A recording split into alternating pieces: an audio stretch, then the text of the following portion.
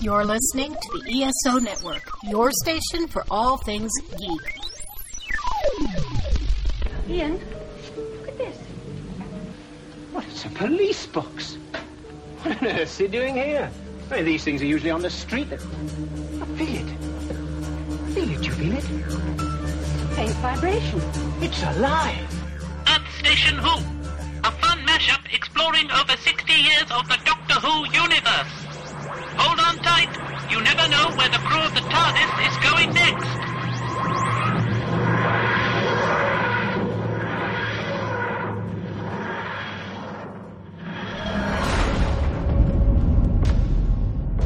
Hello? Where are we? Oh, life science. Who are they?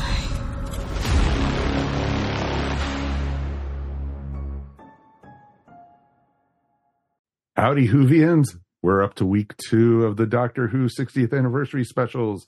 We are looking at Wild Blue Yonder, and wow, it came across really well, and I'm going to be very excited to talk about this one for you guys.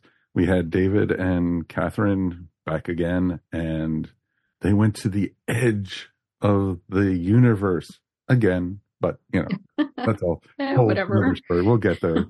And we have a great, great crew to talk all about it tonight. Of course, let's welcome to the show, Drew Meyer. Well, hi. How's everybody going tonight? Welcome back, sir. Thank you very much. Thanks for having me. And we also have another returning after quite a long time. Let's welcome Shannon Longmire. Welcome. Hello, everyone.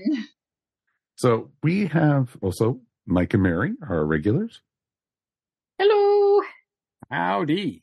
They've had their seats at the TARDIS Council for quite some time already, so they're just chomping at the bit to go and talk about this one. And folks, we are going to spoil the hell out of this one. If you haven't had a chance to watch it yet, please, please, please, please, please, please, please, you're missing out. It is. Oh, yeah. Please go watch it. Stuff. So definitely watch it. Sign up for yet another streaming service so you can watch it. Exactly. Because you're not putting out enough money already. No, you're not. Nope. And Disney doesn't have enough money. So. Not exactly. You know, not this year. They don't have enough golden toilets in the park, you know. So it's right. It'll be fun. So definitely, folks, check it out. Glad to have you all here. It is going to be fun. No real Doctor Who news to talk about, so we're going to just dive in with the review. And you know what? Let's talk about the power of Mavity. I think that's where we need to start of the episode. The gravity of the situation. Exactly. It's getting very heavy in here, so let's, not worry about, the Mavity of it. So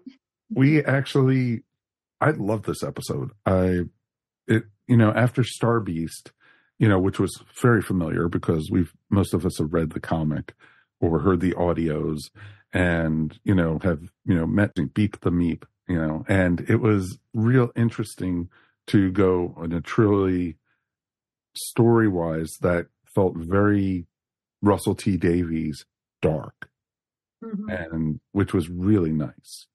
And, we haven't had a lot of those lately. So, the suspense, the trying to guess what everything was. And it was interesting to do. Let's hear some initial thoughts before we get into a lot of detail and stuff. We'll start with our guests first. Drew, you want to hit first? Yeah, sure. This might have been one of my favorite episodes I've seen in the last couple of years. This is my kind of Doctor Who episode. Now, I wasn't here to talk with you last week about the Star Beast, but it should be known that the Star Beast, the comic book, was my introduction to Doctor Who in the early 80s. Really? So, that's how I got into Doctor Who, was that comic book. So it holds a very special place in my heart, and I think they did a tremendous job, and anything they diverged from the original storyline, I think, only made it better. It was a really great show, and I loved it. But this is the kind of story that I like, because it's the kind of story that exemplifies how good and creative Doctor Who, when it's firing on all cylinders, can be. So yeah, I've watched it 3 times in a very short amount of time, and I've enjoyed it. I've learned a little something extra every single time. So yeah, it's two big thumbs up from me. Cool. Shannon, what about you? I really liked it. At first, I thought it was going to go in a different direction when, Newton came up, and I was just like, oh, wow, this is great. But then they went on the spaceship. My first thought was they're at the edge of the universe, and I'm like, restaurant at the end of the universe? What? No, it wasn't that, but it was still really cool. The first thing I noticed right off was the slow moving rusty robot. So I was like, okay, I can kind of see how this is going in a very different direction than what I had kind of expected from Star Beast, but I still liked it. Watching David Tennant and Catherine Tate play off of each other, that was sensational. Like the nuance and the differences in their facial expression between the two characters that they were playing, I thought went really, really well. And then when they kind of like summed it up and we got to see the Wilford Mott character again, I was just like wanting to hug the screen almost. It was really, really good for me. No, I agree with that. Seeing Wilf, I was like, oh, because knowing that this is his last scenes that he filmed before he passed away, Yes. it was just like even more so. And I didn't realize, and let's hit it right off the bat. I didn't realize though, this was his final scene ever and everything. I thought they were going to carry him into the third episode and everything with that. Well, they wanted to. Oh, I'm sure they did. Yeah, but he just he couldn't film the scenes. No, I know he was very, very, he wasn't ill per se, but he was old, type. And so it was wonderful. Just when they opened the TARDIS door and his face was there, it was I just lit up with a smile, especially after the type of episode we had before that. It was just like, Wilf, oh, thank God, type thing. So, yeah, that was just awesome. Mr. Mike, what about you? I enjoyed it very much. I thought that it was a very, different kind of episode for Russell T. Actually, I mean, it had a lot of the elements that we're familiar with, but yet it seemed very stripped down, very focused, and it was kind of a brave choice. I mean, here we are in the 60th anniversary. Everybody's expecting, Easter eggs and appearances and all this, and Russell T writes an episode where it's just basically the main two actors and enjoying, and we can enjoy their performances. And I think that luckily, and not really luckily because they have skill, but I mean, David and Catherine are way up to the challenge. So it's fantastic in its execution. So I do agree that to me it kind of it's funny. Shannon mentioned Restaurant at the End of the Universe because it did sort of have a Douglas Adams vibe to it for me, which is very unusual for Russell T. Usually, I don't think of him as a sort of disciple of Douglas Adams, and yet I have to admit that it's there here anyway, and I thought it was great. And of course, the lead into next week's episode with Wilf is just like, I mean, how can you not like that? I mean, it's just great. And it's too bad that, he's not going to be in the next one. It'd be really interesting to see how they sort of time jump that or whatever they're going to do. But, cause I would like to think that, his estate is getting 2 episodes worth of revenue than just one. No, totally understand that. Mary, what about you? I love this episode so much. I loved Star Beast too, and this one is entirely different. But this one reminds me a lot of Midnight, which is also a Russell T. Davis episode. And it's that same sort of horror, claustrophobic kind of feel. And I think it owes a real debt to the Philip Hinchcliffe era. I can definitely feel that kind of horror vibe in it. I feel like Russell T knows how. Here, I'll get the Chibnall bashing out of the way right now. Chibnall and Russell actually even said this in the behind the scenes on YouTube, where he kept getting, because it's a 60th anniversary story, he kept getting distracted and thinking he was going to have to put in a cameo or something, just stuff it in. And he had the discipline to say, you know what? I am not doing that. This is my core idea and I am sticking to it. And it is such a much better story for it. Whereas I often felt Chris Chibnall just kind of didn't have the discipline to edit himself like that. They kind of went all over the place.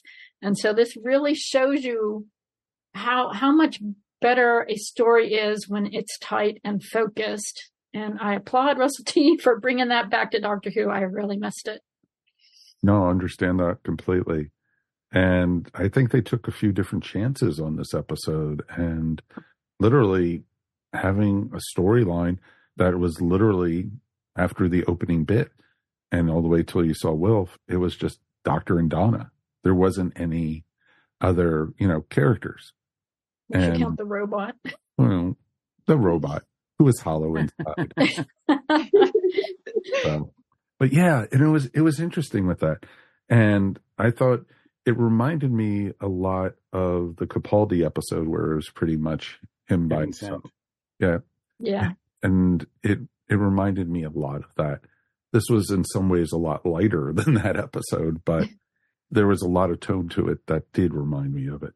And they touched on a lot of different things, including I was really happy to see that they touched on Phlox, that they just didn't wipe it under, the mat, as they like to say. And I thought that was pretty awesome. So it doesn't bother you that they kind of confirmed the timeless child thing? Mm-hmm. I mean, it exists. Oh, are we not pro timeless child here at the podcast? Really? Really? I mean, it exists. I don't see why. I didn't have a problem with that anyway. In fact, I know a lot of people were thinking that, that they were hoping that the whole Chibnall era would be completely ignored. Retconned. But I don't think that I don't know. I didn't expect that. I didn't expect to see that. But who knows what they're going to do. So, but I certainly, I don't think that anything is going to be followed up. I don't see Russell T continuing it, but yet acknowledging it is, especially in an anniversary special like this, is something that, I think is okay. Sure. No, I agree with you. And especially since it just happened. Yeah, right. But to put a pin on that, I enjoyed that sequence in the making of as well, Mary, where Russell T was like, I just wanted to focus and tell this story, and good for him, because I think sometimes he does, and all writers do, have that knack to want to do more, to add more, instead of just getting to tell the story. Although one of the two criticisms that I've seen of this story, this particular episode, is that and of the two so far, actually, is that people are disappointed that for 60th anniversary specials, they are not doing a very good job of exploring pandering or celebrating the entire, it's not Picard season 3. It's not, there's not a lot of fan service, but I think the celebration is there, but it's not as in your face. I mean, we've already had multiple Doctor stories. Why?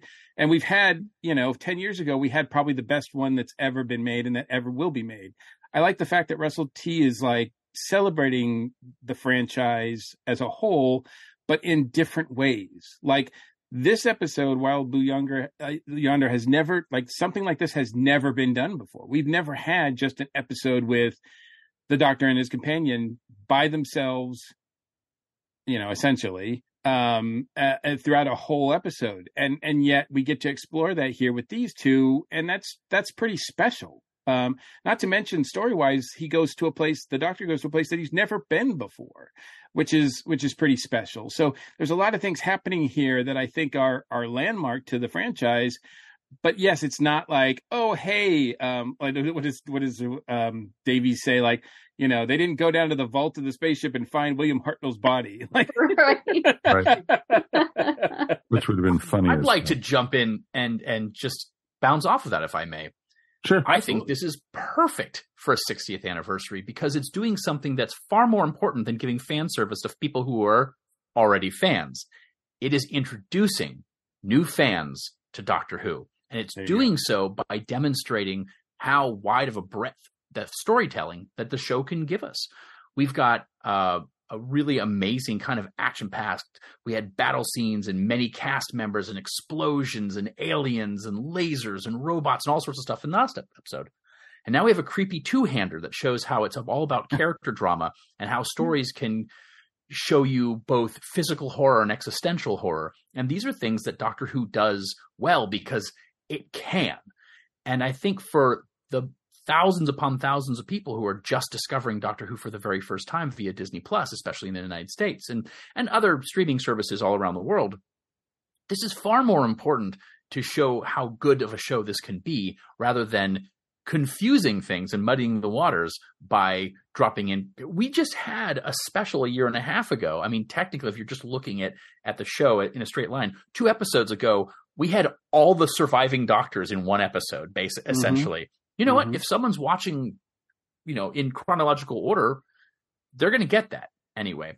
And the 60th anniversary isn't over. We still have 2 more episodes before 2023 ends. We're still in the 60th anniversary. So I think the problem that a lot of fans, I'm included in this, is that we have these expectations because it has always done it before. It will always do it again. And that's how shows get stagnant. So I, for one, had no expectations, and I think I enjoyed it more because of it. I agree with that completely. I can definitely see that because of, they're showing new fans. We can have big, wow, exciting space adventures, with aliens and, guys with guns and everything. And this is the other side of Doctor Who, more cerebral, more, moody, more technical, and it was really awesome with that. And you know how I think. I'm sorry, real quick. No, You know how I think you could best celebrate Doctor Who? By telling freaking good stories. Exactly. And that's what they're doing. Just have good writing. You can throw in fan service if you want, but damn it, tell good stories. And I think that's exactly what Russell T has done these 2 episodes anyway. So yeah, they might not have all the Easter eggs and everything like that are really in your face. But you know what? They're damn good stories. They're damn good episodes. I'm really glad it's back. I'm glad Russell's back. I'm glad David's back. I'm even glad Catherine's back. This is good stuff. And I wouldn't trade it for, some of the ones that they have had with multiple doctors and anniversary specials in the past are terrible. Yeah, not that great. Just terrible. So remember, we don't talk about the 2 doctors on the show. I think we already did. And that was enough. I liked about it was actually, I like that the TARDIS and the sonic screwdriver together went away for most of the episode. Yes. So David actually had to logic everything out. I'm sorry. The Doctor had to logic everything out in his own mind. And I thought that was freaking brilliant, watching that whole thing progress without saying, oh, I know this language. I know this is going on. It was very cool to see him do that. And have that be the center of the story, him working it out, and then the aliens wanting him to work it out so they could use it for their advantage. I thought that was just spectacular. I was like, bravo. As an actor, that's really great. I loved when they, he went to Donna, don't think, don't, do anything. Yeah, Donna do that. I think that was more torture for her than anything else. Well, he was the one who couldn't do it. No, of course not. This is also the thinkiest we've seen Donna on any appearance. Donna's coming up with really intelligent observations left and right in ways that her character was not portrayed. We get to see that she has both of the characters have matured. Donna very intellectually and emotionally, of course, but also the 14th Doctor is a far more emotionally intelligent Doctor than the 10th iteration, the 10th tenant, whatever it is. And seeing that kind of interplay where Donna isn't simply being the cipher for the audience and asking, why, doctor? But simply going, oh, look, we can't see the light of the stars. Oh, this is happening between this. She comes up with the idea of what's happening with the airlock door. Donna's a very useful member of this TARDIS team in this. And it was really nice to see. It also shows growth in her character too. Right. And she's not afraid to really stand with that, because that scene where she says, why are they making us afraid? Why are they terrorizing us? Why are they making us afraid? And the doctor kind of dismisses it, and she doesn't let it go. She's like, no, pay attention to me. Why? I want to know why this is happening. And then he's like, oh, that's a good point. If I actually listen to you. Yeah. That's, I should do that more often. Yeah. I feel like this episode actually separates the 14th Doctor more from the 10th Doctor than the last episode did.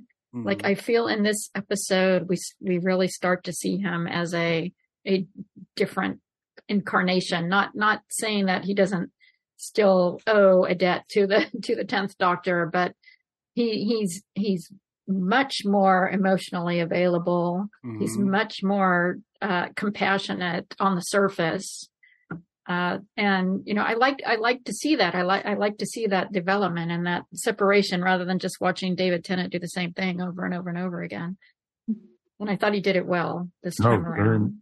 And it was awesome. When the scenes when he was talking to the fake Donna and he didn't realize it, and, talking about, when we said earlier about, being that you weren't from Gallifrey, that you weren't, that you don't know where you're from, and all that. And I thought that was really, really well done, because you saw, like Mary just said, his human side. You saw that he was very vulnerable. Wait, is he half human? On his mother's side.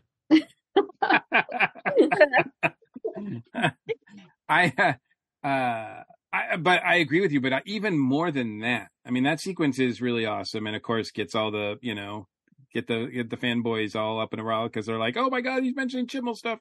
But then what I really loved was the scene after that where we see the Doctor exit the room. He's in the hallway by himself, just by himself. We seldom see this kind of thing with the Doctor. And he reacts. He sort of breaks down. He sort of, he's mad. He's angry. He's upset. He's confused. He's letting it all out. He screams. And this is very rare that we get to see the Doctor do this.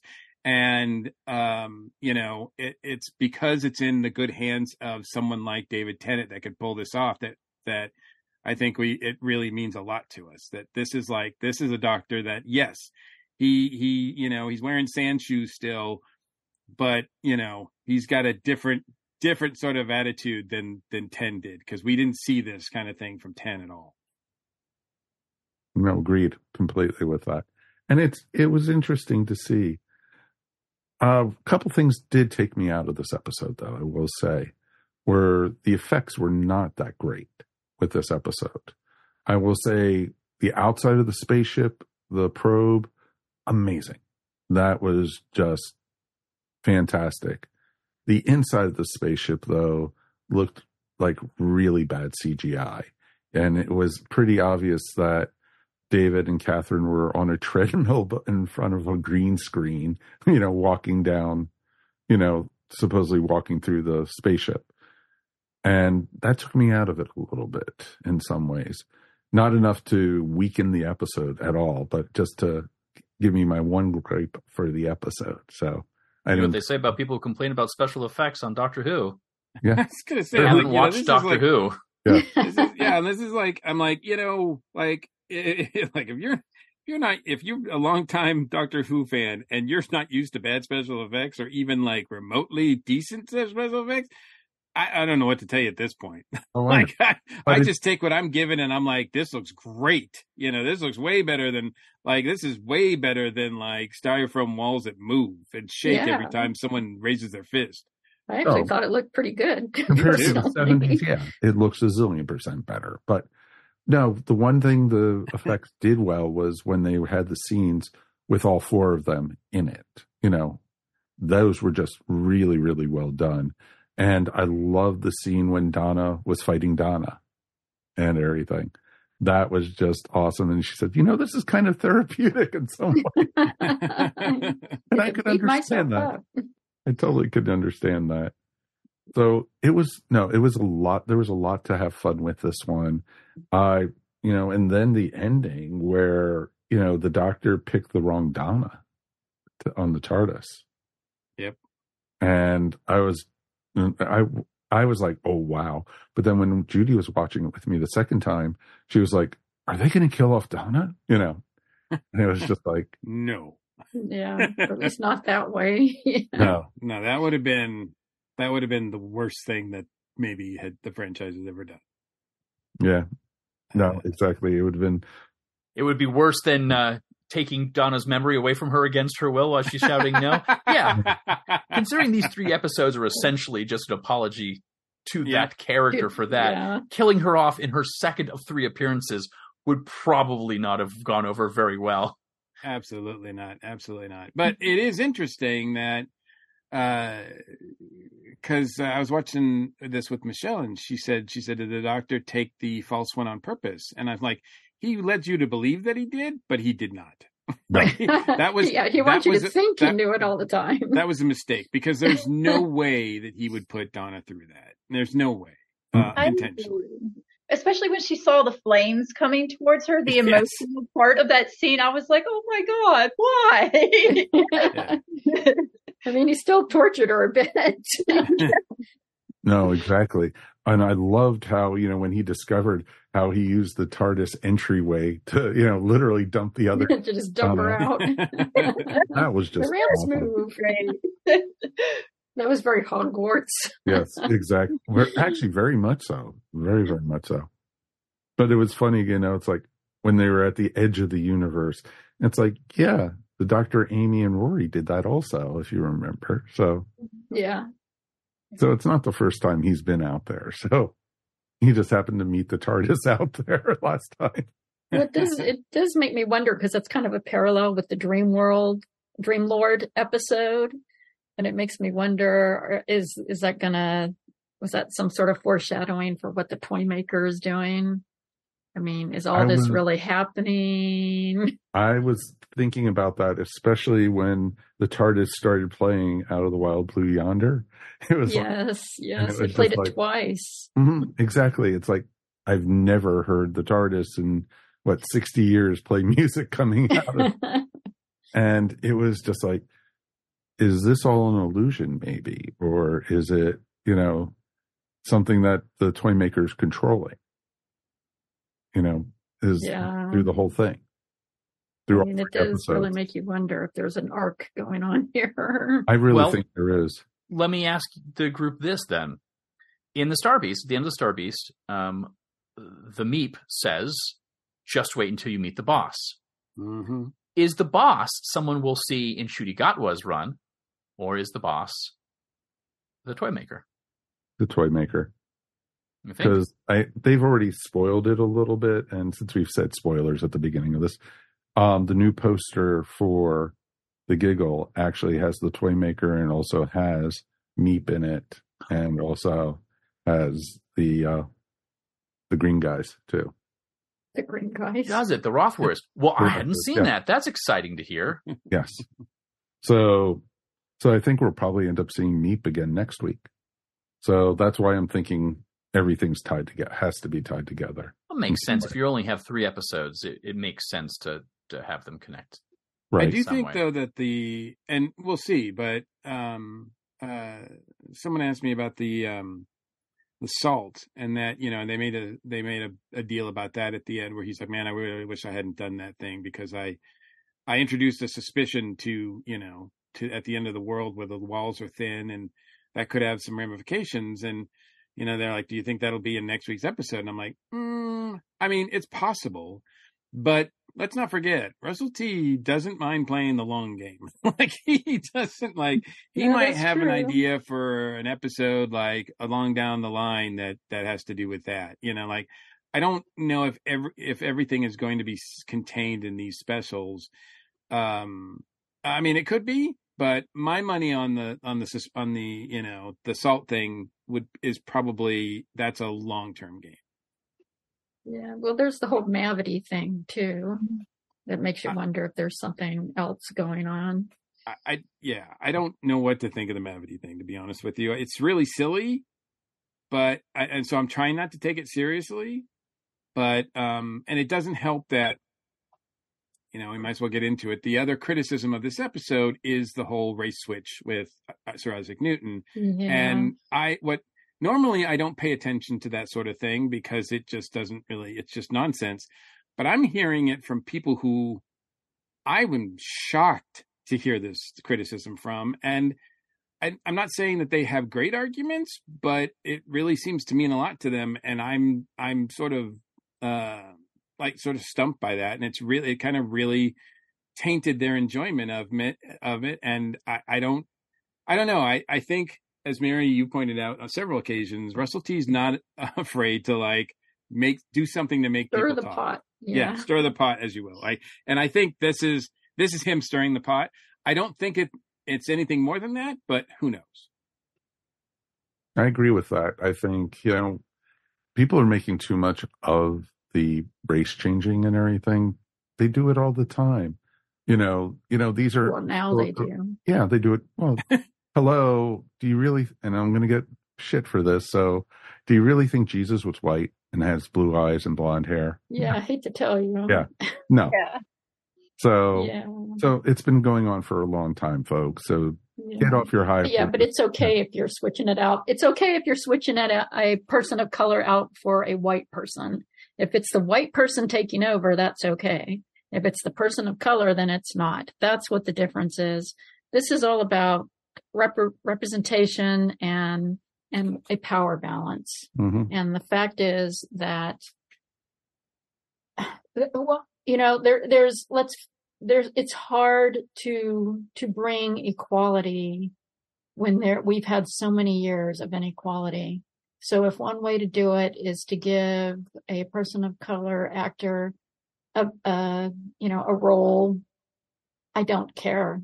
No, not at all. Let's have some representation. I do not, and the whole thing about, but it's a real historical person. It's freaking Doctor Who. It's a science fiction show. This is not a biography. Over it. This is but not the show's been so historically accurate up until now. I mean, think about it. We know for a fact that Charles Dickens fought ghosts. How did they break that? Right? We know Exactly. absolutely for a fact Van Gogh stabbed a giant space turkey. I mean, all of these things are historically accurate events.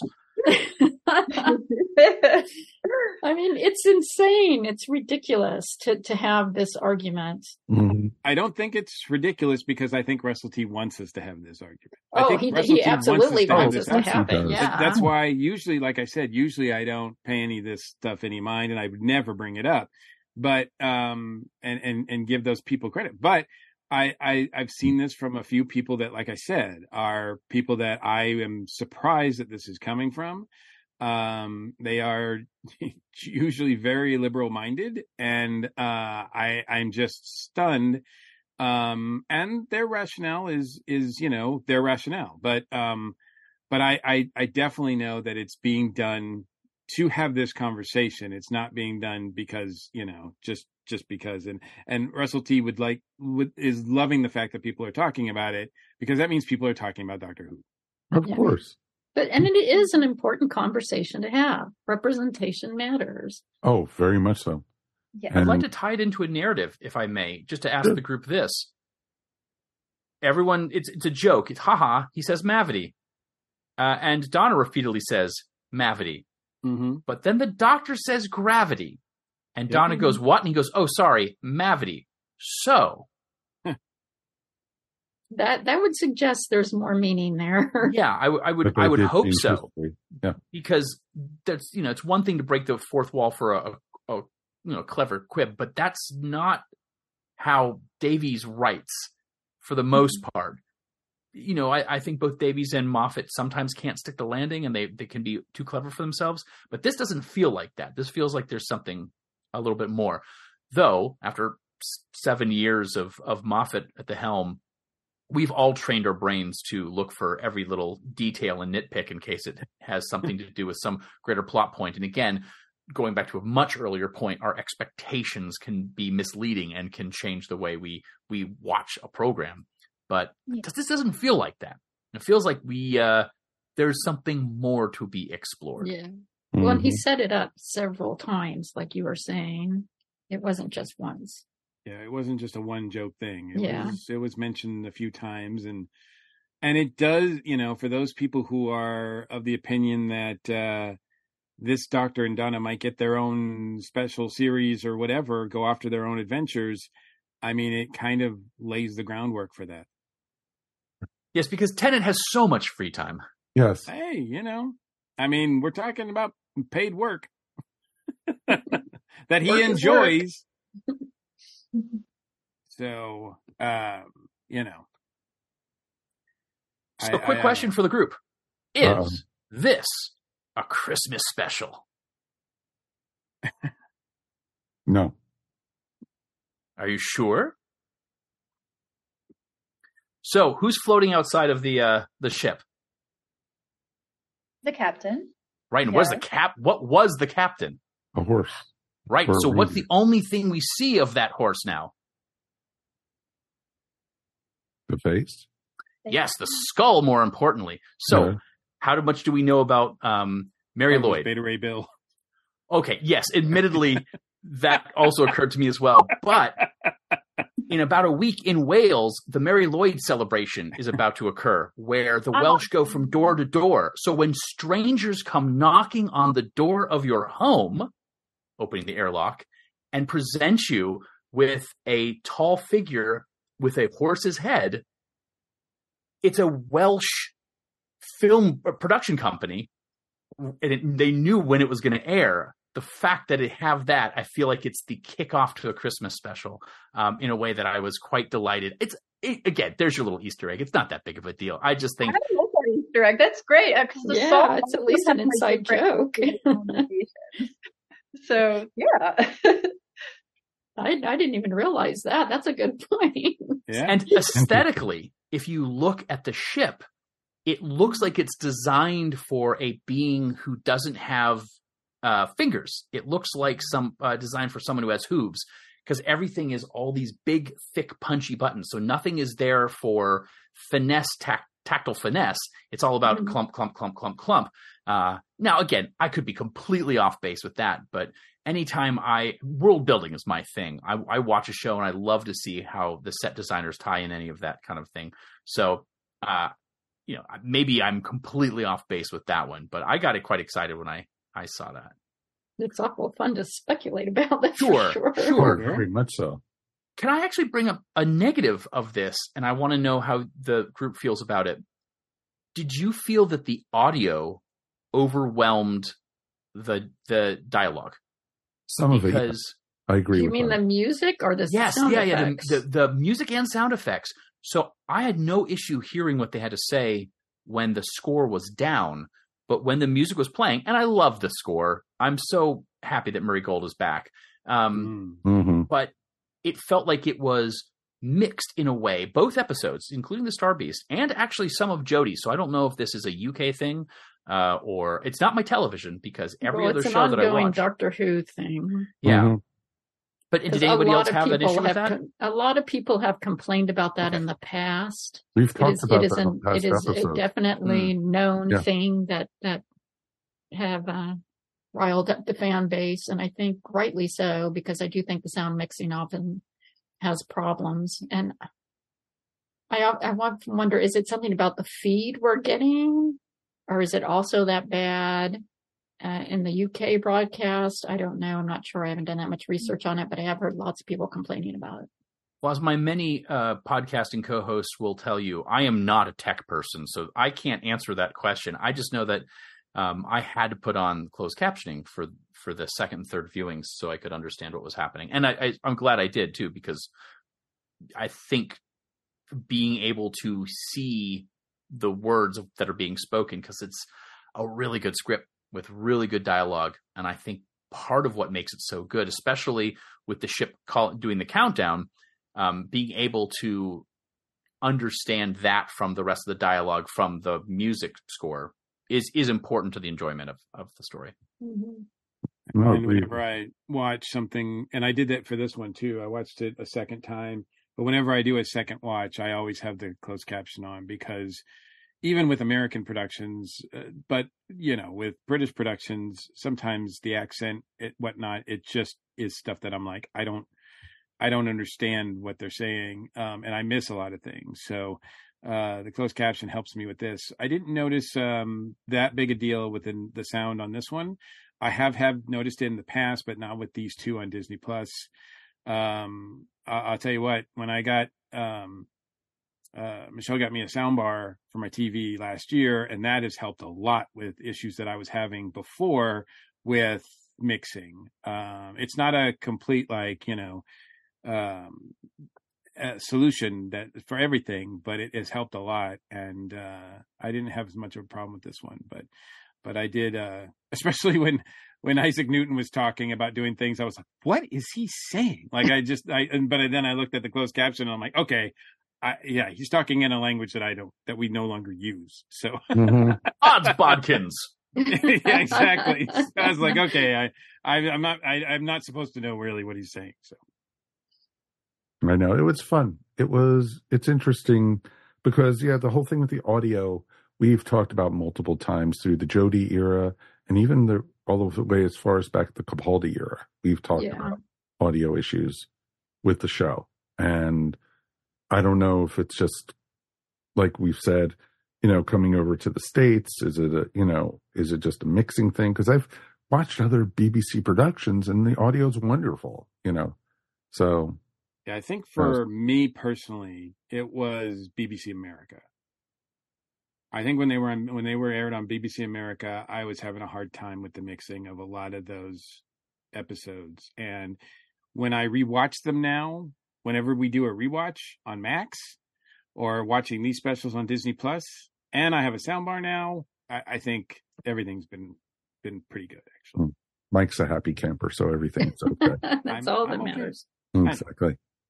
I mean, going back to the score, let's talk about the score for a minute, because this is very different from the Star Beast score, and I loved it. I mean, it was very haunting and kind of spare, and I thought very keeping with the episode. And this was a problem I had in Chris Chibnall's era, is that I felt like the music didn't line up with the episode. It wasn't that the music itself was bad, but it didn't always feel like it connected with the episode. And I have not felt that way at all about either Star Beast or Wild Blue Yonder. What do you guys think? No, I think the music has been fantastic. It's come up a notch. And it's interesting how much homage it pays to the early part of the new series. Mm-hmm. And, thank goodness for Murray Gold, as we like to say. I think one of the complaints that was kind of lodged against Murray Gold, especially towards the end of his run, was that the music was instructing the audience what to feel. It was sort of creating the emotional cues. And I haven't felt that at all in this one. I felt that it pairs really well with the action that's on the screen. So I'm really happy. And just as a couple of you have mentioned, we're getting variants on earlier Doctor Who themes. In particularly in Star Beast, there's a couple of really good ones. And that's always nice because fans who are familiar with it, who pick up musical cues, will get that kind of hint to the past, that nostalgic jaunt that we really like. So I agreed. Mary, I think this is really exceptional. I was a little ambivalent when they said Gold was coming back, but I'm quite happy because it feels of a part to have Tennant and Tate and Davies and Gold together, and a lot of the original production company from Bad Wolf. So that's all really good because it really feels like it is both what we loved about that, assuming you liked it, as well as something new, because because so much time has passed, right? It's like everyone has matured. Everyone's gotten better at their, he's become a better composer. We've got better writers, or the writers have gotten better because Davies has written a lot of diverse stuff since leaving Doctor Who.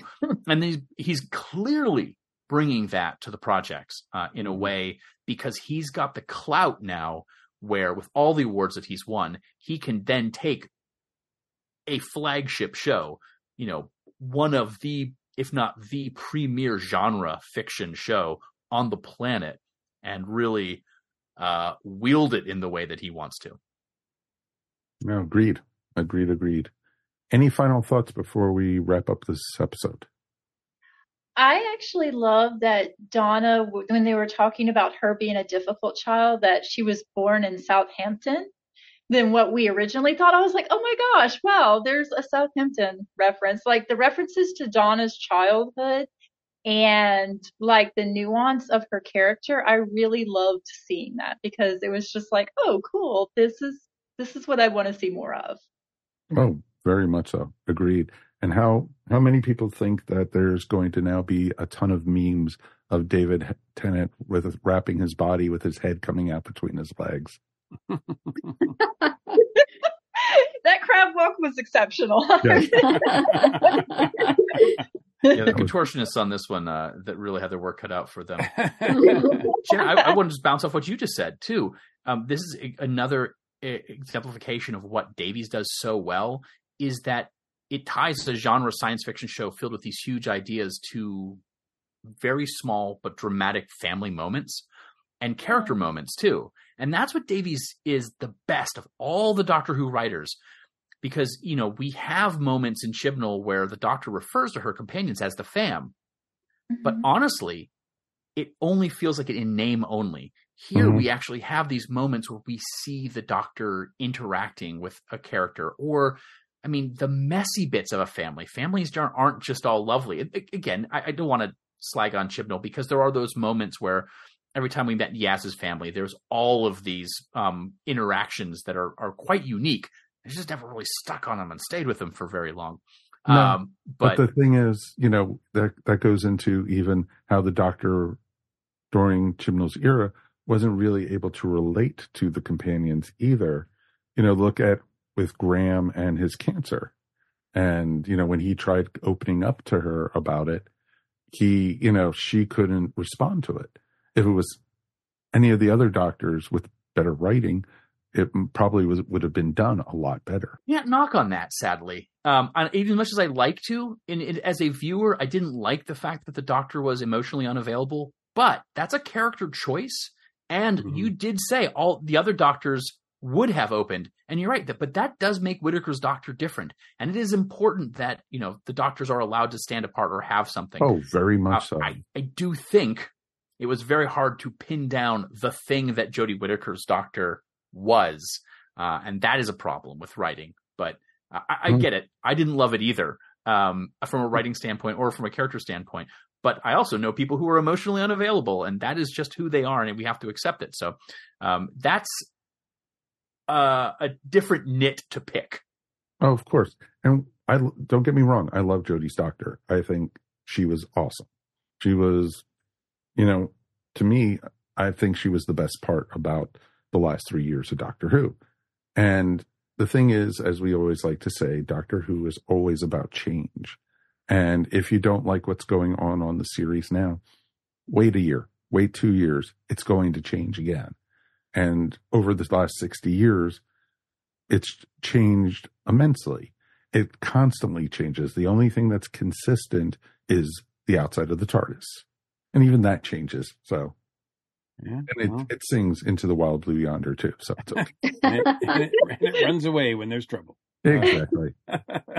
I love Jodie Whittaker. I can't say that I loved her Doctor at all times, but I love Jodie Whittaker. It wasn't her fault. Let's put it that way. No. And regarding, you know, Russell T, character moments, I mean, character is his thing. Like, it's just, that's his strong point. And this is an episode that really goes to his strength. I'm glad he stayed focused on it.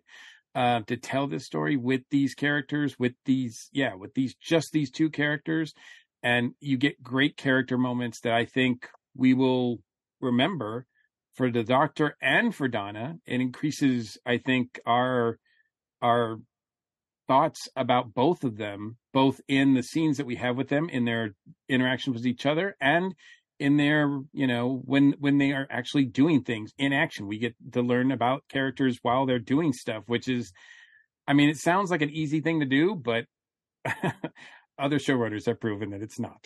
Yeah, I think we definitely proved that it's not. And you know what? I will even say, as much as a fan of Moffat as I am, overall, more so than Russell, I would say that this is Russell's strength over Stevens. Interesting. All right. Let's go ahead and rate. 1 out of 5 TARDISes. 1 being the worst, 5 being the best. Drew, you're first. And we do half TARDISes as well? You can. Yes, you can you even can do quarter even do TARDISes. quarter. Yeah, so for me, it's probably either a 4 or 4.5. It's definitely not a perfect, and when I think of the Doctor Who episodes that are perfect episodes for me, this one doesn't even approach them, but it's really enjoyable. So I think the problem I'm having is it's so very different from everything that we've had that's come before it and what we've had in the last couple of years. So I feel like there's a little bit of newness to it that's kind of skewing it. So I might, I'm just going to say, I'm going to err on the side of caution and say 4 out of 5 TARDISes. Okay, cool. Shannon. I'm going to also say 4, just because my brain seriously got stuck on the TARDIS playing the Air Force song and the British children singing it. And I was like, why?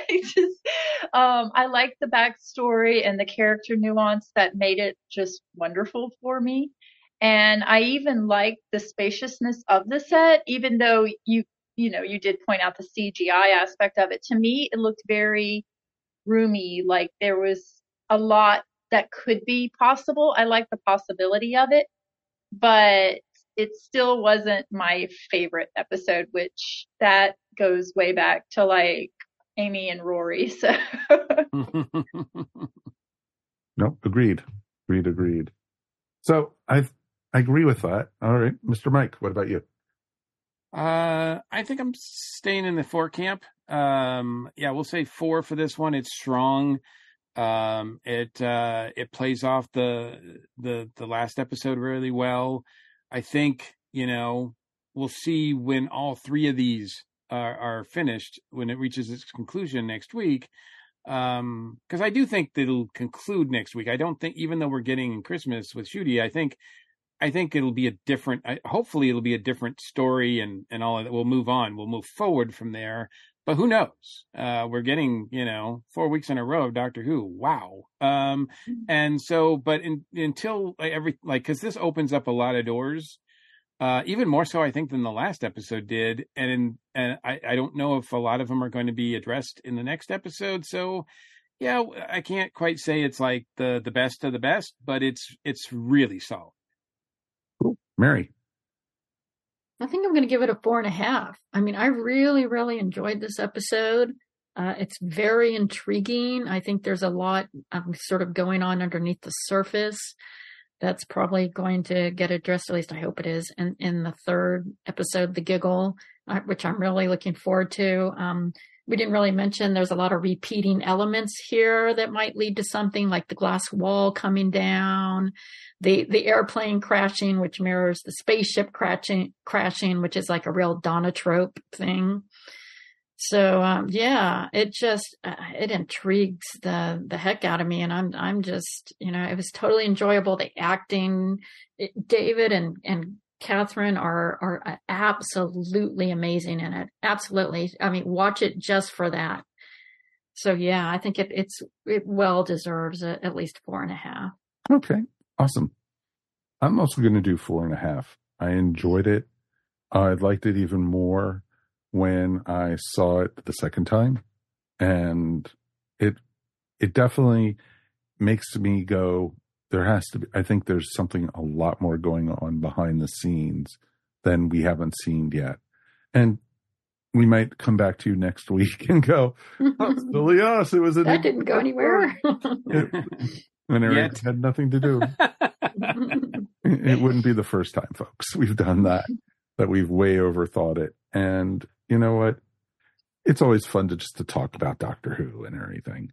So speaking of Doctor Who, we have the date and time for the Christmas special. Obviously, we knew it was Christmas Day. It's going to be the 25th of December, and it is going to be shown at 5:55 in the UK. So that means 12:55 here on the East Coast of the US. So, and as Disney is going with what they've been doing, it's going to be right on time, same time. So we'll have, right time for Christmas lunch, or as some of my friends say, when they're just getting up on Christmas Day. So it'll be fun to watch Doctor Who. So folks, thank you so much for joining us. We enjoy coming to you guys all the time. We have a lot coming up in 2024, so stick with us. We do appreciate you. Always, if you get a chance, please subscribe, like. You've made it this far into the show. Please give us 5 stars. We would appreciate it. One for each of us. Feedback. What's up, Mike? One for each of us. One for each of us. That's right. 1 star for each of us. Exactly. No half stars for any of us here. No. So it's awesome. Think of us as your favorite restaurant. 5 stars. It's always a good thing. So folks, we do appreciate you guys. Feedback at our station who is the best way to get in touch with us. If you enjoy our show, why not join our ESO Network Patreon? You get the show 2 days early. And you know what? You get some really cool ESO Network stuff going on. You get exclusive episodes. We got some really cool stuff planned for 2024 for our patrons. So definitely check it out. Just go to patreon.com/ESO Network. And for as little as $1 a month, you too can help support the ESO Network, which our station who is a proud member of us, as always. We will be back again next week. So please, we got the giggle next week. And the world is falling apart. So it is going to be a lot of fun to see how this all wraps up, see the regeneration. And, I want to know how the TARDIS gets a jukebox in it, because I've seen the pictures already and there's a jukebox in there. So I think it's going to be totally fun. All right. Let's thank everyone for being here. Drew, thank you, sir. Thank you for having me. Anything you want to promote real quick? Well, not to promote other podcasts on the podcast, but if you want to hear me talk more about Doctor Who, you can find me on one of my 3 monthly Doctor Who podcasts, Who in Company with Brent Johnson, where we interview a guest that we know through Doctor Who. Previous guests include Sophie Aldred, Douglas McKinnon, Louise Davison, William Russell, Michael Troughton. So we always have a good, fun time with that one. I can also be found on the Doctor Who podcast out of the UK. And occasionally on Reality Bomb. So a lot of Doctor Who. This is like Christmas for us when we talk about it on a regular. So we're kind of spreading the wealth and the love. So, how do you think we feel? This is just amazing. That's what I'm saying. Yeah, it's the universal royal we here at this point. I know, because we've had over a year of having to do old episodes, or what are we going to talk about? I guess we're going to do a big finish, or we're going to have to do a book, or no.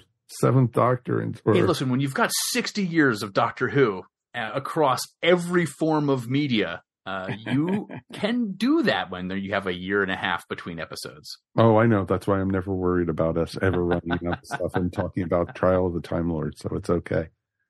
So awesome. Shannon, thank you so much for being with us. I hope you enjoyed yourself. It was so fun. Thank you for having me. No, anyway, anything you want to promote? Anything you want to shout out about? Not so much promote, but shout out about. I'm really grateful that the Louisiana chapter of my fraternity, the Odd Fellows, is going to be participating in the UN Pilgrimage for Youth.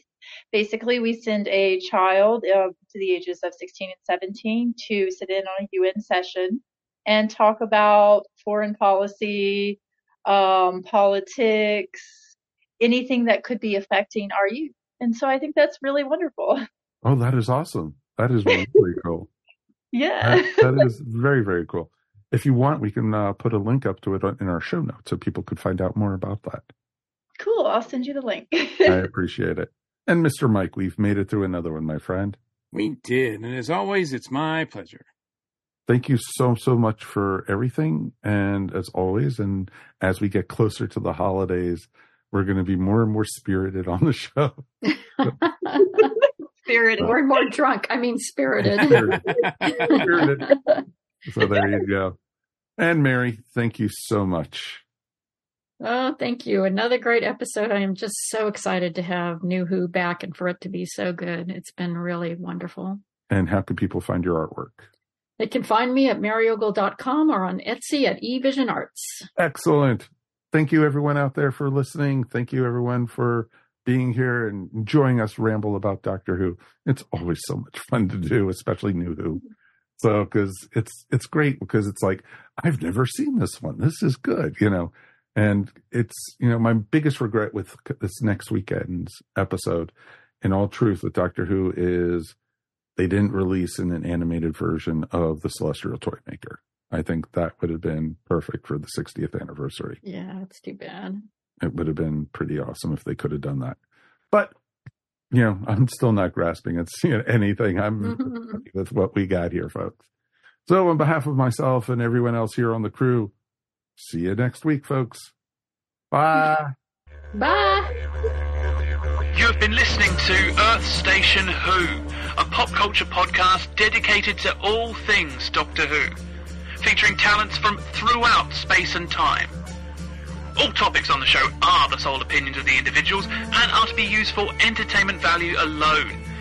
You can subscribe to our show wherever fine podcasts are found, or check out our website, earthstationwho.com. Don't forget to check us out on Facebook or Instagram, and if you enjoyed the show, please write to us at feedback@earthstationwho.com. Thank you so much for listening, and we will see you on the next journey of Earth Station Who.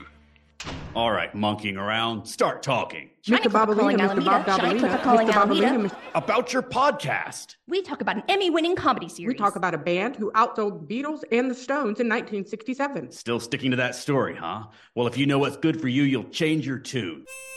We talk about a groundbreaking multimedia project that inspired generations of artists and fans. All right, throw the book at them. This book is overdue. Monkeying Around, a podcast about the monkeys. This has been a broadcast of the ESO Network. Be part of the crew and help support our shows by donating to our ESO Patreon or by shopping at the TeePublic store, which can all be found at www.esonetwork.com. The ESO Network, your station for all things geek.